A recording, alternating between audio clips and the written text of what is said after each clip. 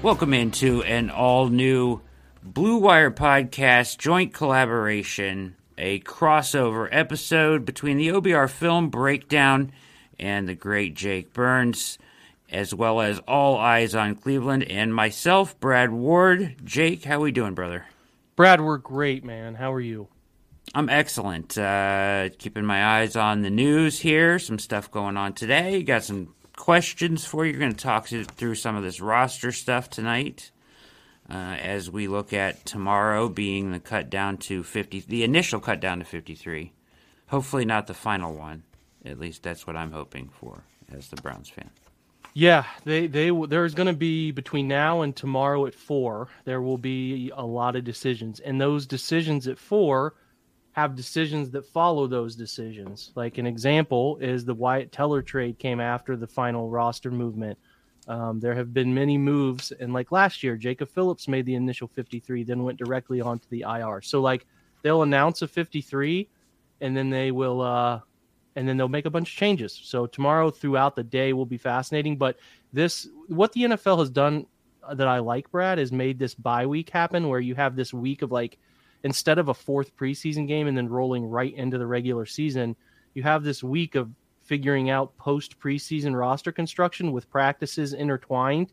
And the Browns are off Friday, Saturday, Sunday, so you get a nice break before your season gets here. But I just like this time to, decompress after the 90-man rosters, working your way down to 53, figuring out the practice squad, and not having to worry about a 4th game. I just think that that's a really nice thing that the schedule has produced here. So, yeah, this week will be a week-long endeavor to figure out what the actual 53 will look like when next Monday is here and it's Carolina week and things are nonstop.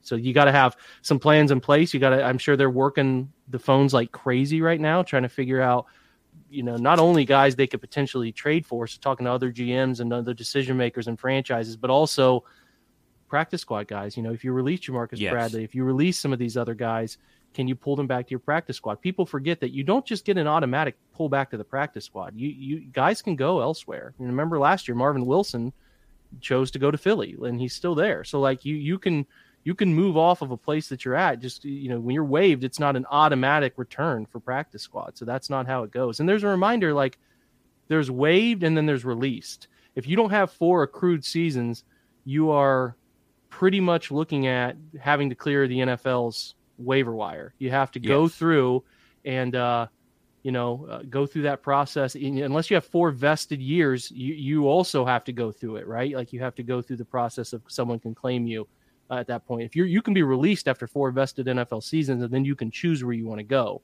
until like a point in the season. I'm not sure at that point in the season, Brad, like week 4, week 7, I can't remember. But if it's in season, even if you're accrued, you are exposed to waivers. But at this point, there's definitely a difference. Like the Browns released Sheldon Day. He had 4 accrued seasons in the NFL. So he's a free agent automatically. Automatically. They're waiving a lot of these guys, which the waiving them puts them through the waiver wire process for someone to claim. And if they claim them, they get that player at their contract value, right? If they clear waivers, they can then sign with whoever they want for whatever they want. But that process is being exposed. And like if you put a guy out there, it's not like you can say, hey, Mike Woods, we're going to release you and come back to the practice squad. And there are those backroom agreements, handshaking things, but you're still exposing a guy. So you got to understand that there is risk to exposing a player. And that's like back to the Curtis Weaver thing. That's what the Dolphins tried to do. They tried to get him through waivers to put him on the IR early, and they exposed him, and Cleveland claimed him. Now, obviously, Cleveland has since let him go, but nonetheless, you understand kind of what I'm getting at there. It's a trickier process than I think people understand, and I do think people forget that there is some convincing a guy to come join the practice squad. Just because he was a UDFA or a guy who's been here for a year, you have to convince him to come back to your practice squad. It's a bit of a recruitment that you're doing there, a mini free agency of sorts. So that's something to always keep your eye on. And as a GM, you're navigating, can I expose this guy to other teams in the league? Because there's potential that they claim him here. And it's not easy. It's not as easy too, I should say. Brad, I'm kind of out on a tangent out in the weeds here, but like as a GM, you have to be picky about who you claim. You can't claim everybody, because if you get a guy, then you reset to the back end of the structure. You don't get to claim every single player. Yep. You don't get rights to a guy. You get a guy, then you move back, and so on and so forth. So like, you can't just say, hey, I'll claim these 10 guys.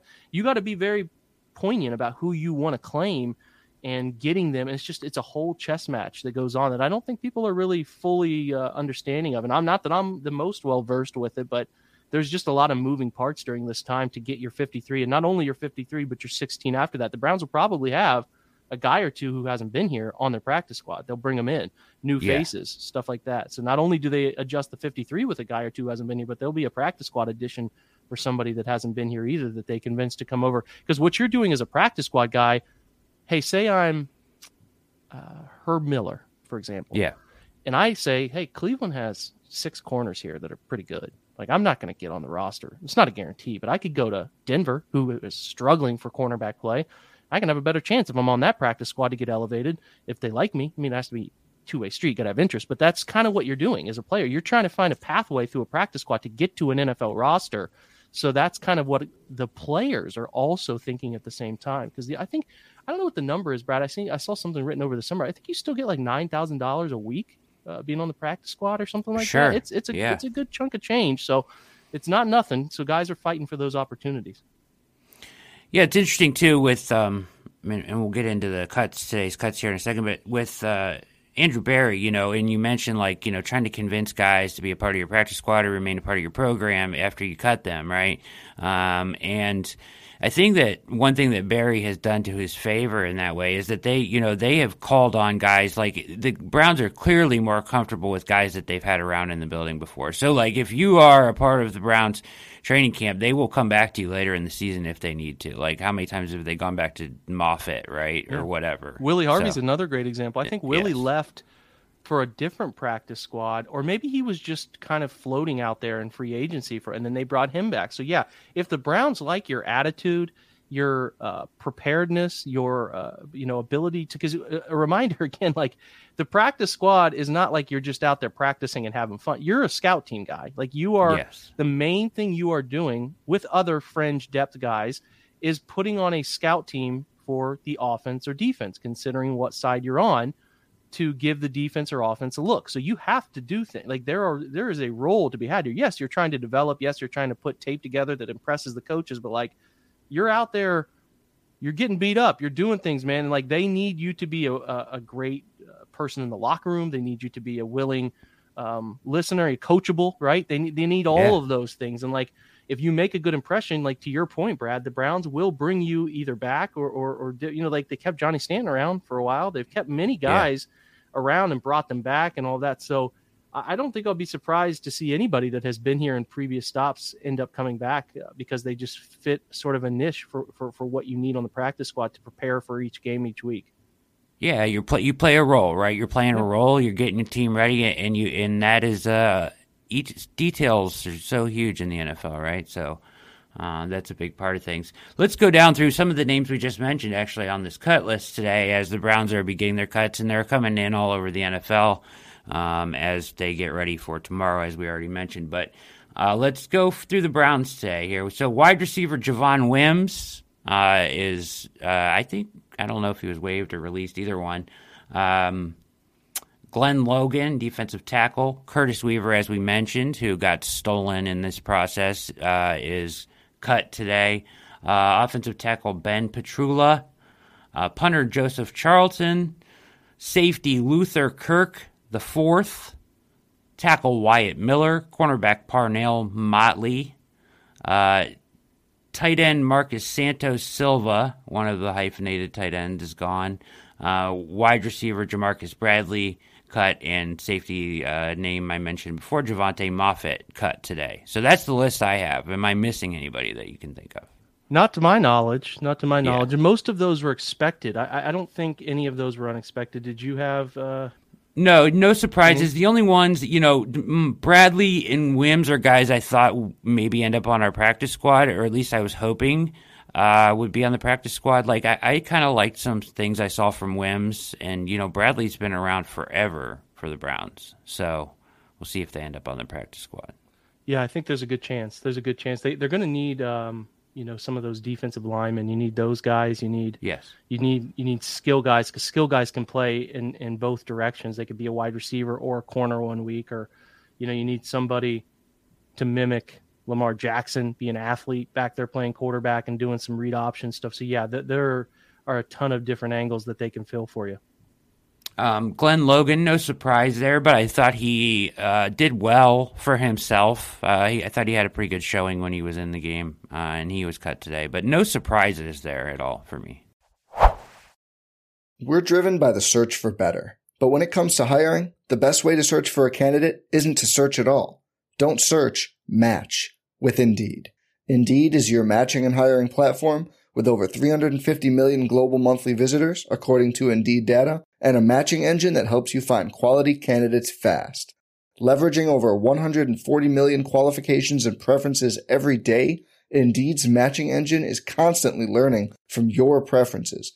Join more than 3.5 million businesses worldwide that use Indeed to hire great talent fast. And listeners of this show will get a $75 sponsored job credit to get your jobs more visibility at Indeed.com/Blue Wire. Just go to Indeed.com/Blue Wire right now and support our show by saying you heard about Indeed on this podcast. Indeed.com/Blue Wire. Terms and conditions apply. Need to hire? You need Indeed. Without the ones like you, who work tirelessly to keep things running, everything would suddenly stop. Hospitals, factories, schools, and power plants, they all depend on you. No matter the weather, emergency, or time of day, you're the ones who get it done. At Grainger, we're here for you with professional-grade industrial supplies. Count on real-time product availability and fast delivery. Call, click Grainger.com, or just stop by. Grainger, for the ones who get it done. No, I don't think so either. I really don't think that there were any surprises. There are some names that I'm really anticipating, and I think they're having some of those hard discussions right now. I thought Roderick Perry was better than Glenn Logan. I thought Ben Petrula was one of the worst offensive linemen they put on the field in this preseason. Yeah. No disrespect to him, a guy that they gave a lot of money to, but he just was not the body type, the movement skills. Cleveland is not the fit for offensive tackle for him. Javon Wims, an older receiver. Limited, and a very replicable skill set, and he's got some NFL years, so some of the stuff for him money wise is different. Curtis Weaver, I'm not surprised by one bit. He just never quite put together. Yeah, man. Pro Football Focus loved him coming out, and he produced at Boise, but I just never saw it. I never saw continuous rush moves. I didn't like his body type. There was nothing there that really struck for me in terms of what, some people had thought he was going to eventually become. So Jamarcus Bradley is a guy I know that you reference here. He's been with the practice squad for a while. And a reminder, he wasn't waived. He was released. So he could come back. I would not be surprised if Bradley comes back. He'd be his third year in the system as well. And Javonte Moffitt is another great example. A guy they let go, goes to the Jets, signs there, gets released or waived, comes back. Cleveland lets him go again. I think he's going to come back as well. Those are two types of guys that they have experience going up to the active roster and being back down and doing that sort of limbo. And they're both competent. Jamarcus Bradley's fine. He's fine. So, those are two that I think will be back. As far as this roster goes, as far as some of the decisions that they are making now, I kind of want to breach some of these real quickly before we kind of go around some of the things that are happening in the NFL that the Browns should be paying attention to here with Cutdowns coming. So I think let's start with the wide receiver room, right, because it's a point of concern for me. Michael Woods, for you, he's in for me, right? Like in my kind of mental 53, I think they are considering him in on the 53-man roster. And the only I bring him up because I also want to breach the topic of Chase Winovich, however you say his name, right? Winovich, because both of these guys are brought on the roster. Woods probably better advantage because he's a draft pick, and he played pretty well at the beginning and showed some explosiveness, but and then hurt, right, and hasn't returned. Same with Winovich. Now, where do you think that did they see enough from these guys? I don't think Andrew Berry makes trades for no reason, so that's kind of why I lean toward Winovich also being on this roster. I think that both of them end up on the 53. Where do you come out on guys that got hurt and we haven't seen for a couple, like 3 weeks now? So was the other one you mentioned Weatherly? I couldn't quite hear you, Brad. I mentioned, I apologize. And who else? Winovich and the wide receiver Michael Woods. Yeah. Okay, my bad. So that's a tough one. Because what you're doing there is truly leaning into eval, leaning into why did you trade for Chase Winovich? What did you like about him? And in the preseason game and the training camp, sessions that we did see him, did he do the things you want? Because just because he's hurt, if he gets back healthy, again, some of it depends on the severity of the hurt here that we don't necessarily are not privy to that knowledge right now. Can they do those things? And if that's a yes, then they'll bring him back, right? I think Mike Woods they want to give run to, partly because it's a soft tissue injury for him, and he's a 6th round guy in this draft. And the reason I'm like, in years past or other situations, I certainly could see like letting him go because you just have so many wide receivers, but they're so short on wide receivers, and the guys that they're already banking on are struggling, as we've seen. Like, I just have a hard time seeing them let Woods go. So I think he'll be here. There could be an IR designation if the severity or the grade of that hamstring he's dealing with, I think it's a hammy, is severe enough. They could put an IR. They could keep him in an IR him right away and put him on the ability to come back after 4 weeks. So I lean that both of those guys are going to make it. Yeah, but, me too. But yeah, anytime there's injuries that in a prolonged portion of camp, you have to look at what was the buzz when they were out there. And for Woods, it was pretty strong. I didn't get to see any games. That's a big bummer. But the early returns looked like they liked what he was doing. And then, quite simply, you have to just analyze, like, is that skill set something they can use this year, even though you're not seeing it in preseason the way we want to see it, because that's what we're able to see. So I just lean both of those guys will be here, partly because the depth at both of those positions is pretty bleak. If they were really, really competing against guys that I thought had a way out, like if Weatherly, for example, was healthy, because kind of it's right. Alex Wright is a lock as your third best talented edge. And then it's like Isaac Rochelle, kind of, Isaiah Thomas, 7th rounder. Like, I just think that Winovich is sort of by default getting this opportunity here. So, that's just. So, what do you want to do with the rest of that room then? Like, Rochelle is in, I think, right? I could see him keeping 5. I could see him keeping 5, but I also like Isaiah Thomas too. But that a guy they're thinking at his advanced age, he's got the broken hand or wrist or whatever happened, and he was clubbed up. Like, do they think they can reel him back to their practice squad? Cutting a 7th rounder to get him back to your practice squad is not at all. It is not at all. It's kind of pretty standard practice for the most part to try to get him back, because other teams are if you're claiming. And another reminder too, if you claim a guy, they're on your 53. That's something that people forget too. Like, it's not like. It's kind of like the Rule 5 draft in Major League Baseball, where there are all these guys who are Rule 5 eligible, very talented players, but they're too young. Like, if you claim a guy, and this is deep in Indians territory here, but there was a young man named Anthony Santander who the Orioles claimed like 5 years ago, and he was a really promising young bat, but they had to, in order, the Guardians, or at the time the Indians, didn't want to expose him. They had to put him on their 40-man. They didn't do that. They weren't ready to do that yet. Not only do you have to put him on your active 25-man roster in baseball. He has to be there. He can't go back. If he goes back down, he goes back to his old team. So, like, if you keep a guy, so say say Isaiah Thomas is released and somebody like the Vikings claims him, he's got to be on their 53. They can't claim him and stash him on their practice squad. Yeah. Right? They got to claim him and put him on their 53. So there's that element too. And that's why so many guys do go unclaimed, because teams understand that, like, if I claim this guy, he's on my active roster. That's how it goes. So, yeah.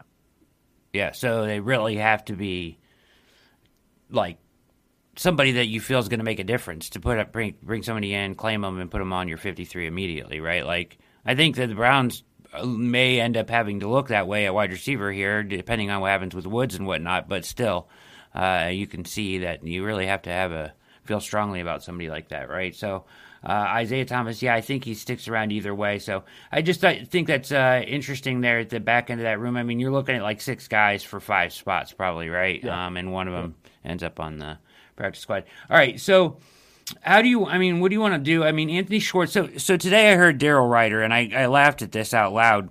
He said, Anthony Schwartz, right? So Anthony Schwartz is clearly going to make the 53-man roster, right? But we've seen it's been unbelievably disappointing, and right, they came out with the agenda Saturday night of kind of force feeding him the ball to try to get his confidence up, and it didn't work, Jake. So, Ryder today says, Schwartz will make the 53, and he will, I believe, Stefanski, because he flat out said it in the press conference after the game. I don't know if you listened to it, but he was like, no, yeah, he's going to make the team. So, okay, I'll trust him at his word there. But Daryl Ryder's like, well, yeah, he should make the team, but he should be pushed down the depth chart. And I started laughing out loud, and I'm like, for who? Who on the depth chart moves ahead of him then? Because I don't see anybody else on this depth chart. I mean, Demetric Felton? I mean, who else on this wide receiver room is on the depth chart and after him? I don't know, man. Woods is hurt. Yeah, like it's probably if I go back and check what I have for 53, I kept 6 receivers in this case. Right. Amari, DPJ, Bell, Schwartz, Felton, and Woods. Like Felton's the one who continues to get early reps. Like you're putting him on the field. And again, he's like such a weird thing with him. I mean, they're not really targeting him in the passing game, but they have him out there a lot. Like, yeah, there are 3 wide receivers right now that have any type of NFL confidence. And you could pick apart DPJ and David Bell quite easily. So, yeah, I mean, like, they're going to give Schwartz another year. He's 21, he's 22 now. He's so young. But at some point, you have to be able to do basic things. Like, you have to be able, like, if you are a guy who runs extremely well, you can only be sent vertically downfield without attention from your quarterback so many times before teams are just like, okay, man, we're just going to solo him up because we're not worried about it. Yeah. Like, that can only and they haven't even really sent him on many deep routes. They've been trying to figure out, can this guy catch slants, drags, square ends, like short throws, and then use his speed to separate after the throw. And he can't catch the football right now. So he's never been this bad at catching the football. I do think some of it is just simply mental, but he's got the yips. You do have to do it eventually, though, Brad. And if you're going to be put out on the field, your speed is only as threatening as how well you use it. And like, I have not seen him really run away from very many people. If you point back to the Kansas City game, that first catch he caught, double caught up there on the right hash off play action, like he was running past a safety who was rolling down and one was rolling from the back. So it's not like he was running away from anybody there. I mean, he did, but it's not like he ran. Like, that's to be expected.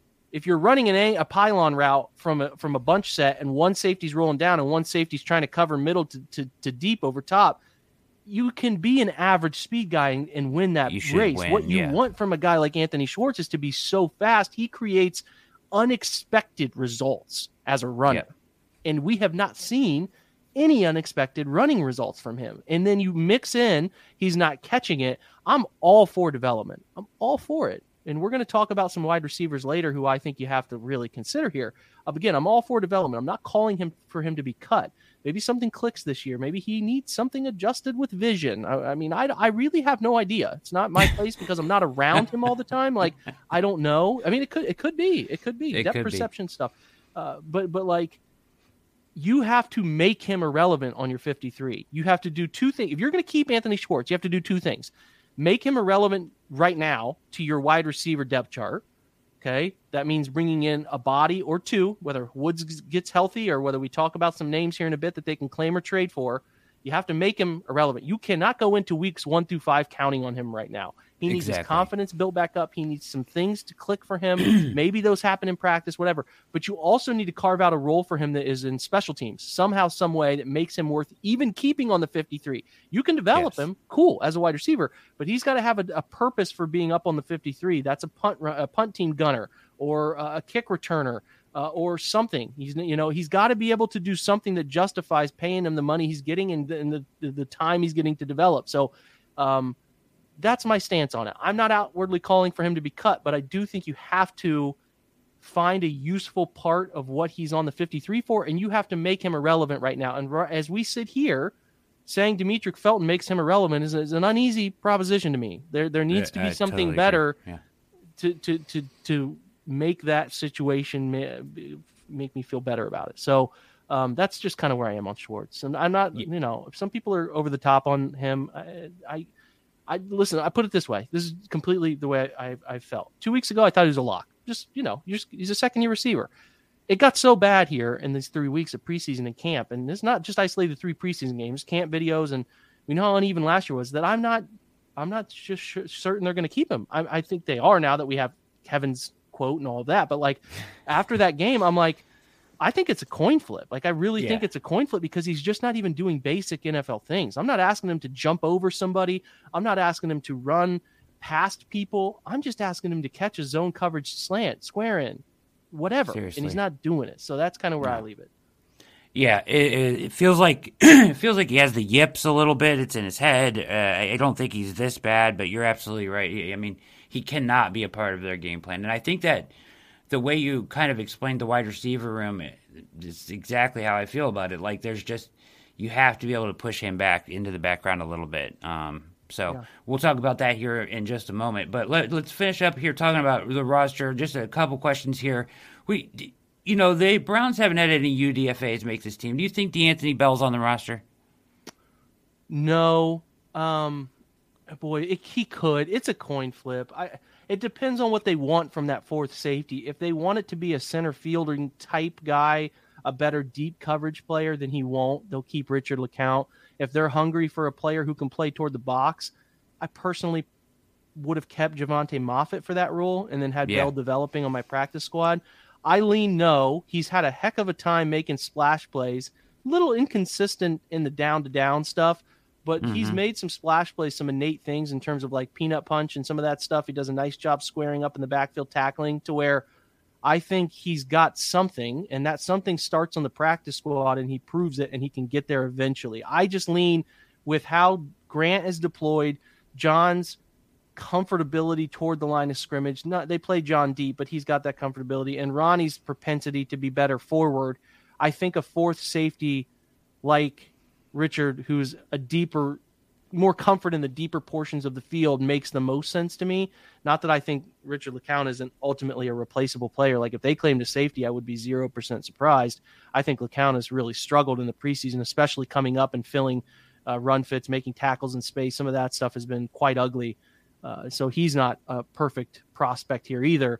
But if they could keep 5 too, I wouldn't be stunned if they kept 5 safeties and Bell could make it. So I'm to the point when this is a compliment to the young man. Like I'm not surprised either direction. If he made the roster, I wouldn't be surprised because I think he does some innate things really well, and they might feel like if we expose him, somebody could claim him.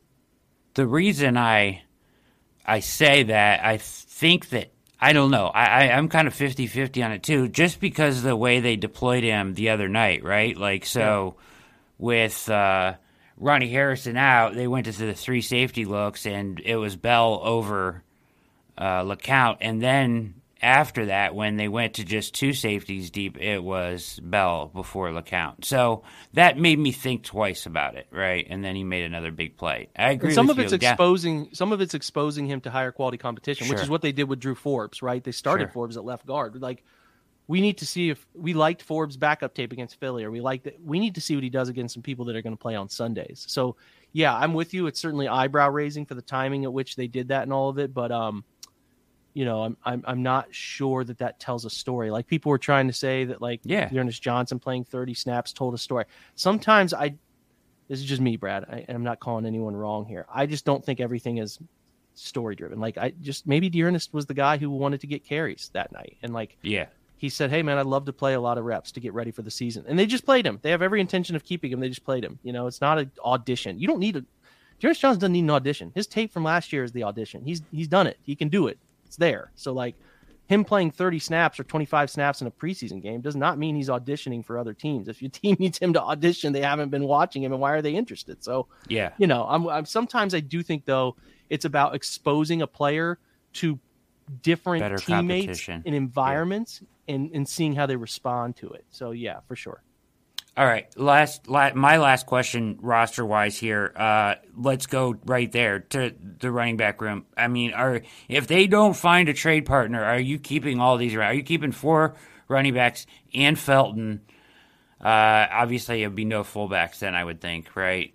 Is that how you're looking at this? Until I see a trade, yeah, I'm believing they're keeping 4 running backs. I consider Felton a wide receiver. He just doesn't do running back things. So, like, yeah, I think they're keeping those 4 running backs. I don't see them keeping Stanton. I don't think they need a fullback because Harrison Bryant, when they want to do it 4 or 5 times, has experience motioning into the backfield or being that offset back. So I think that's an unnecessary use of a roster spot unless you feel like Johnny Stanton is an irreplaceable special teams guy, and I don't think that is the case. So they keep him around. He's a great person, great guy, works hard, great scout team guy. They'll keep him around if he's willing. So keep an eye on that, but I don't think he's going to make the initial 53. All right. I lied. Last question here real quick. Anybody that surprises anybody that makes 53? Like anybody jump out? Like I have some second thoughts about Sean Jolly making it as the 6th corner, or you think that's Herb Miller? Hey man, I'm in on Sean Jolly from back in July, late July. I thought he had a real chance. The reason I think they do is because he's one of the rare few who I think he's pesky enough as a slot defender that they need depth there. So AJ Green got a lot of reps. We all know that Greg Newsome seems to be in nickel sets the odds-on favorite to be the nickel corner inside. But I also have seen some reps from Greedy this preseason that Joe Woods could say, I'm absolutely just not doing this. I'm going to put Greg on the outside and Greedy can be a depth guy, and I'm going to put AJ on the inside and just roll with it. They could do that, but they need depth there with guys experienced doing it. Martin Emerson's an outside corner, typically a field corner. So I just view it as, do we have a guy we can develop there? And maybe they're probably not afraid of exposing him to the waiver process, but I do think he would benefit them in developing him and using him. I think he can handle that role, especially with what so zone defense heavy.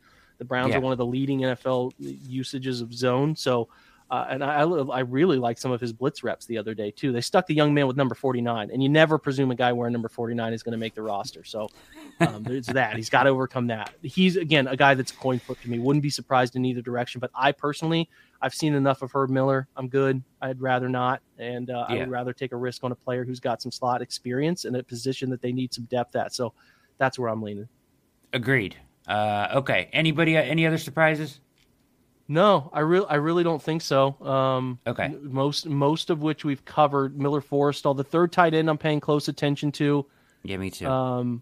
But that's, we're going to talk wide receivers in a minute, but I wouldn't be surprised if they just kept Forrestall because they're going to use a lot of 12 and Forrestall's capable enough when he comes in. So, that's just my early hunch. I originally thought they were going to be aggressive, that they were going to be aggressive at the third tight end in waivers, and they could still, if they don't get a guy they want somewhere else and all that. But like, to me, it is best used in other places. Like the wide receiver stuff has become so pressing.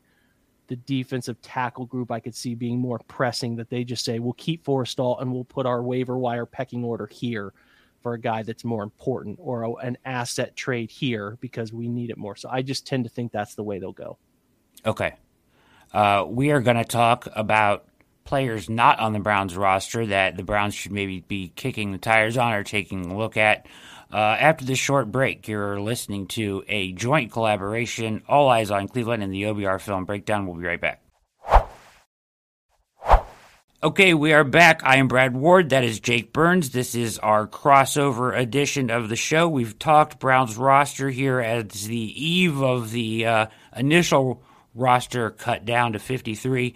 Let's talk about some guys not on this roster that the Browns should be looking at. Let's start at wide receiver here.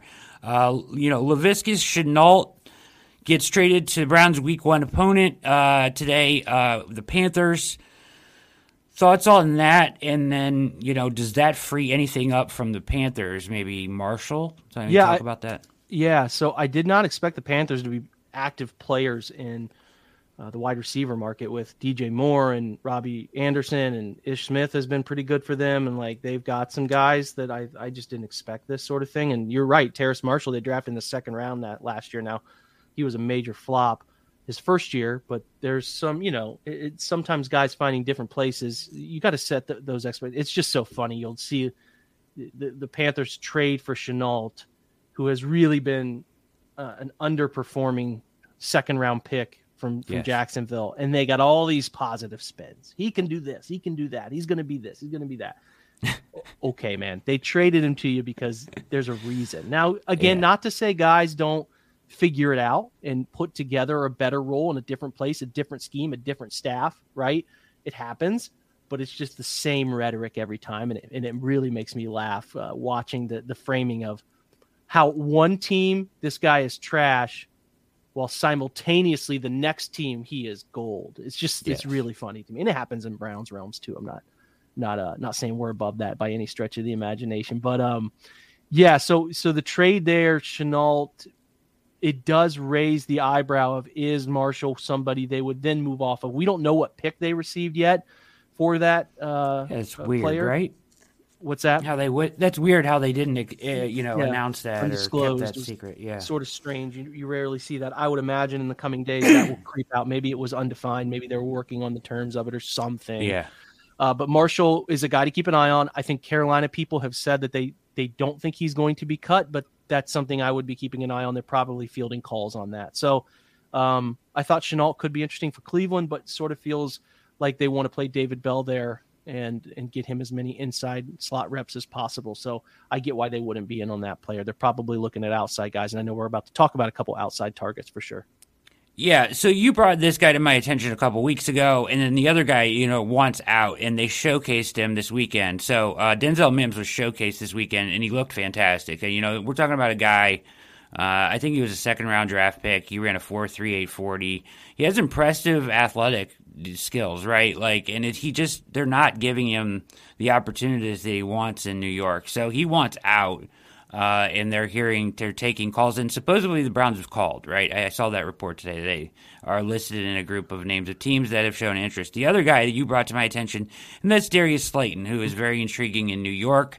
I don't know where he stands, but he's certainly on their cut bubble. He is on their cut bubble. He has fallen out of favor there. And again, I don't pay the closest of attention. They're dealing with some other stuff too, like Kenny Golladay, who's a big signing for them, has been $17 million, and they don't even throw him the ball. Yeah, he's been bad. He doesn't try hard. Like, there's just a ton of bad stuff going on there. The optics look terrible. So their receiving situation is a mess. For some reason, Slayton has fallen down the list of guys that they believe in. There's belief that they would field calls on it. They can't move Golladay. The reason they'd probably prefer to move Golladay, but he's got too much dead cap that they feel inclined to keep him another year. So Slayton becomes a guy they could move off of. I think they get something back for him, and whether the Browns want to give up something real. Listen, Dearness Johnson taking over their second running back position could make some sense. It depends how desperate the Browns are with Kareem Hunt. I'd prefer not to go that route personally, but that Slayton is a guy who can play inside out. He's got really nice vertical speed. I think he can run well. He's got some parts of his game that have been strong through the years. He's inconsistent separator. He is not the most consistent catch point guy. This is why he's available. Obviously, I'm not trying to replicate the ironic situation I was just talking about.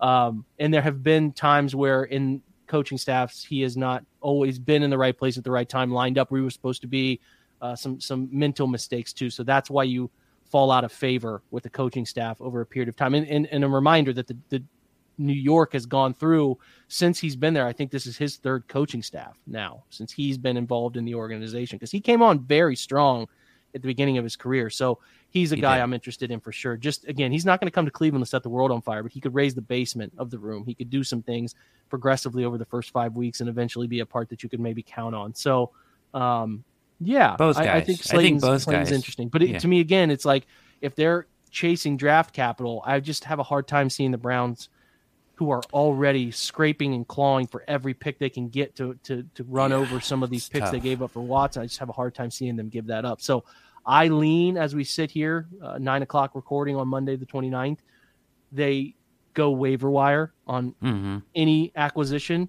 unless it's a running back, Dearness Johnson swap type of thing.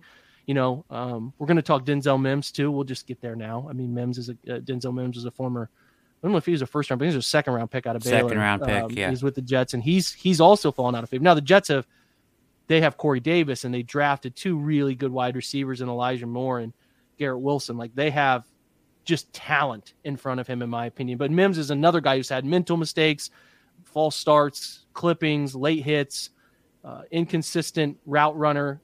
Again, not the most consistent catching the football in not just difficult situations, but in terms of, hey, he's got open space. So some of those things, and there's just a lack of overall, I would say, physical and mental performance from him. Now, can you get to a new place and flip it? I don't know. But teams take risks on these things, a la Corey Coleman, right? Teams take risks on these things. So these are just, but we're talking about some of these guys who are former highly thought of prospects. They have now fallen out of favor there. And they're like, I'm not expecting this guy to come to Cleveland and produce 700 yards. Like, that's not it. Right. You need ramp up time. You need 4 or 5 weeks. It's going to take a bit, but I would like to do that so you can give a guy 15 plays that he's comfortable running and can get him in a game. And it's just, you take the stress off of Schwartz and Felton. And that's what I'm trying to do at this point, because I just don't feel good enough about it. So, those are two that have been outwardly out there that are available. But again, it's hard for me to see them hit the waiver wire. And it's with Cleveland, they don't have a bunch of just draft picks laying around the way they probably would if they didn't move Watson for Watson. So they're up against it a little. And with Mims too, I mean, credit to the Jets, they did a good job, as I mentioned just a couple minutes ago, showcasing him. Like, I think they probably raised his value a little bit. He went for like 6 catches, 100 yards, and a touchdown. I know preseason game, but they featured him in the right way after he puts in the trade request, that he probably upped his value a little. And they probably will get maybe a round or two higher draft pick than they initially would have for him. So they did well with that, I think, this weekend. So let's move to, we're going to talk about running backs here in a second, and Jimmy G, but any name, okay, so I was kind of looking around at names because you said, and I think it makes the most sense too, Browns not wanting to part with draft capital. They're probably going to go the waiver wire route to add a body to this room, or two, right, depending on the situation. I read a list to you last time I was on, but some guys today, I mean, I don't know, do these guys bring you any interest? Khalil Pimpleton, wide receiver returner from Detroit. You want a veteran? Mohamed Sanu was cut today. Do those guys have any interest in them? Albert Wilson was cut the other day by the Vikings. No, not to me, but maybe they do. I mean, truly, Brad, maybe they do. I don't. Yeah.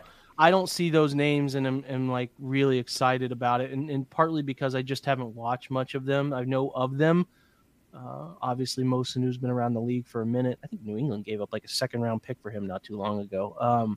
But I don't know much of what they've looked like recently. So a large part of what I do is I react. I'm a reactionist analyst, right? So they'll trade or they'll claim a guy and I'll dig in and give thoughts then. But though I have watched Mims, I've watched Slayton, I've watched some of those we've talked about, Terrace Marshall, and have a feel for those guys. But I don't have a feel for some of these really, really like veteran fringe types who have fallen out. Obscure names. Okay. Yeah. I'll stay away from my list then. Let's keep that to the side. Let's talk about Jimmy G, right? So he ends up re-signing in San Francisco for like $6.5 million, right? And I think he has some playtime incentive. Kind of surprising to me the way that they've treated him a little bit here, that he ends up staying after all this.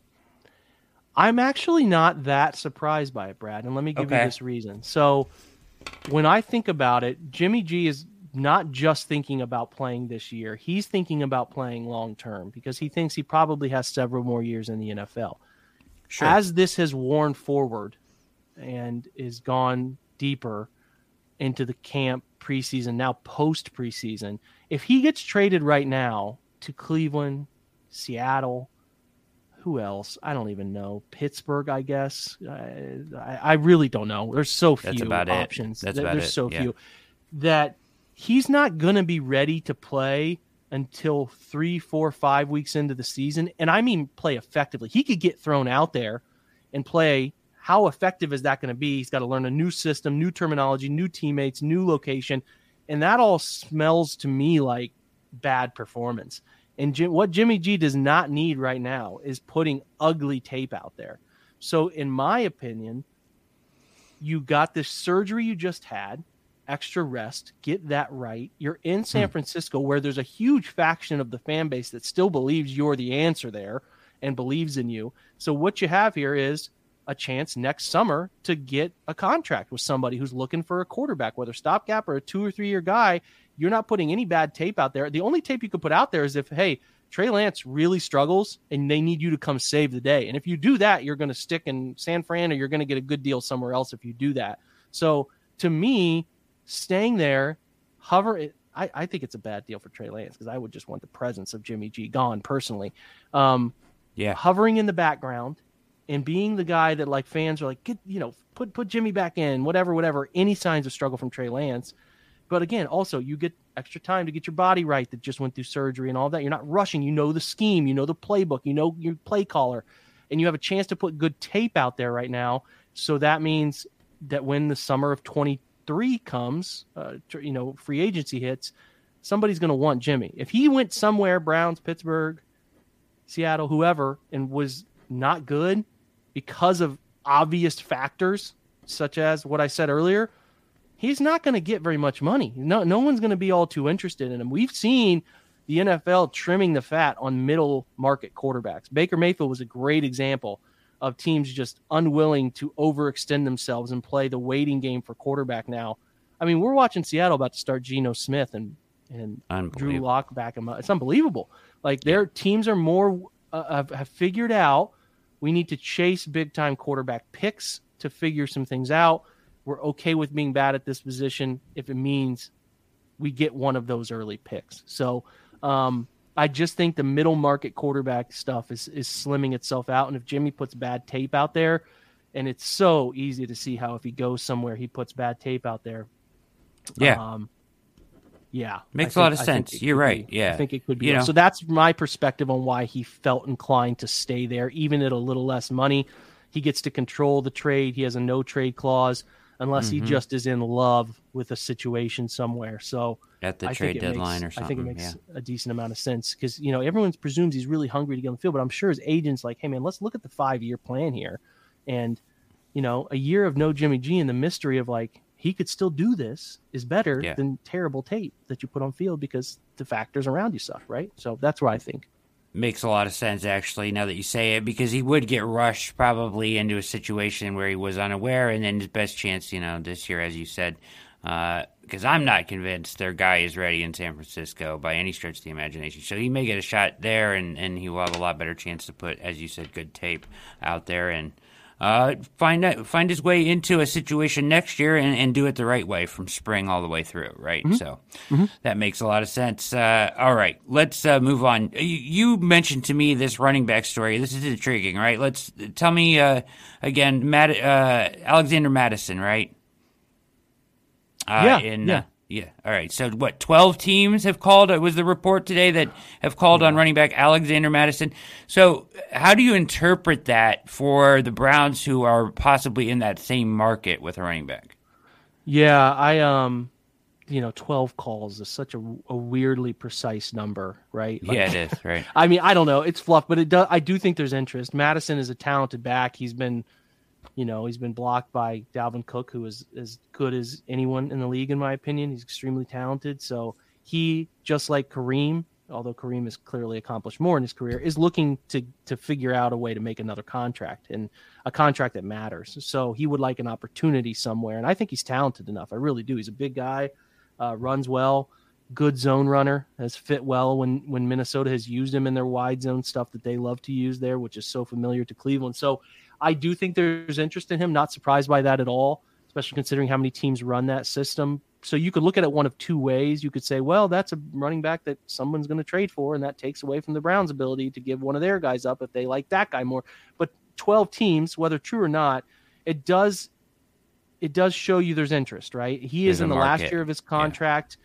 He is a guy that will probably yield late comp pick. So you're like, could you get a 4th or 5th for him? And that's better than a 6th. You already have. They're in a similar spot where, like, if Cleveland were to move Kareem, they could get a comp pick at the end of the year. But if they were to move him for a 4th or a 5th, like, they still have 2 guys behind him that I think Dearness and Jerome Ford are very talented. Minnesota has a couple guys behind Madison who they think if they moved Madison would also be fine to back up Dalvin Cook. So I think it's what it told me. This is just it's hearsay. You can never really totally know whether these things on Twitter that are being reported are true. Many Minnesota people seem to believe it. That the folks I follow, is that the running back market seems to be out there. So we'll see if somebody in the next 24 hours gets hungry enough to go move for somebody that they really want. I mean, we know that Washington is dealing with a very tragic situation. They Yes. Antonio Gibson is a guy that we all thought they loved. Then he's kind of fallen off a little bit. And then Brian Robinson, the rookie, just got shot in a robbery attempt. So maybe they're looking for somebody. Maybe,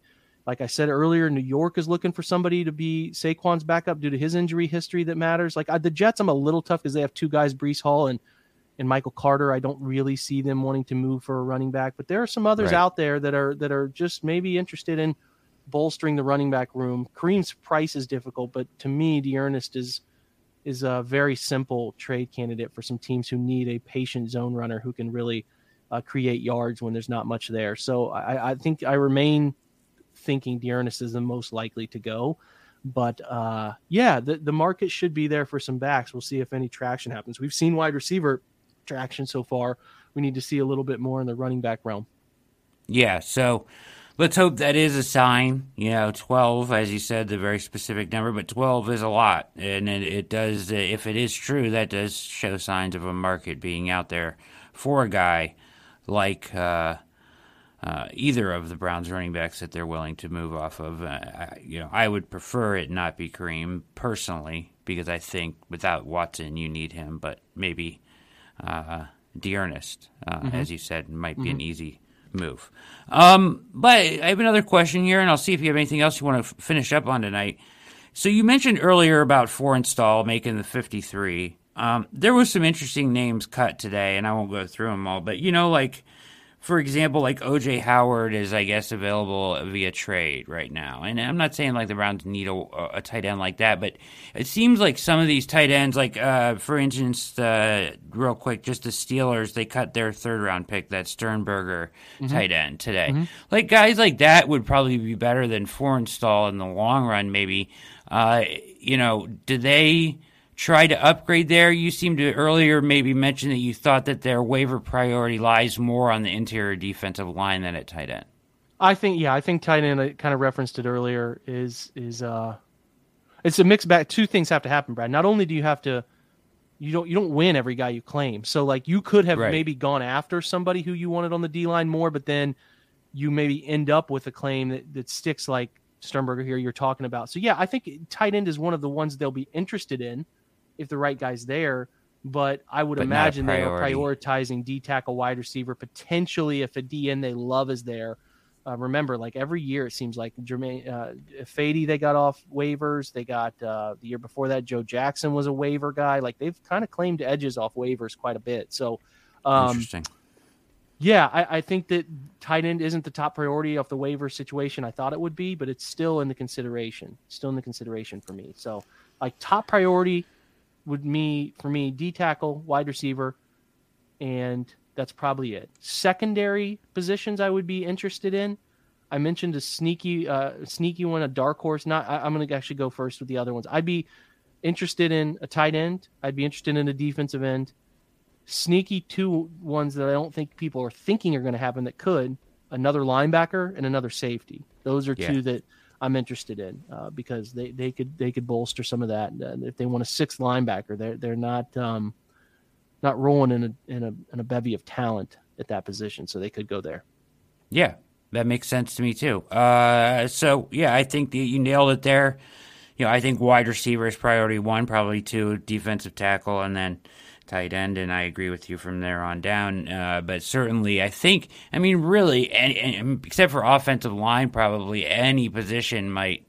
It wouldn't totally shock me. If there's a better player out there, Barry said he will try to improve this roster as he can. So if he sees a name that he likes or that's on his little list and he likes them better than Sean Jolly, they could add a corner even. Who knows, right? You never know. So yeah, you really don't.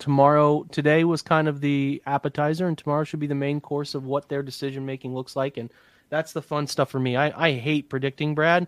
I really like analyzing after it happened and coming to see where they were coming from with their point of that decision. So that's the stuff I love. So I'm sure you'll cover it. I will also cover it tomorrow night. And you got everything you need for digesting the Browns 53-man and the decisions surrounding it from All Eyes on Cleveland and the OBR Film Breakdown. There it is. As the great Jake Burns, host of the OBR Film Breakdown, here tonight in our crossover with myself, Brad Ward, and All Eyes on Cleveland, a Blue Wire podcast, joint collaboration production. Any final thoughts before we get up and out of here?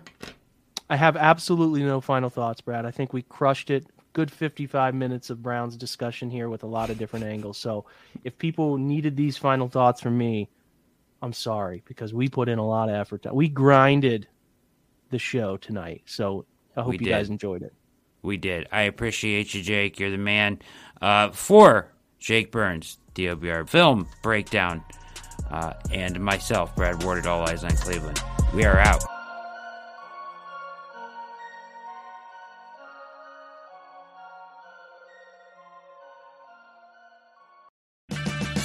Purchase new wiper blades from O'Reilly Auto Parts today and we'll install them for free. See better and drive safer with O'Reilly Auto Parts. O'Reilly Auto Parts.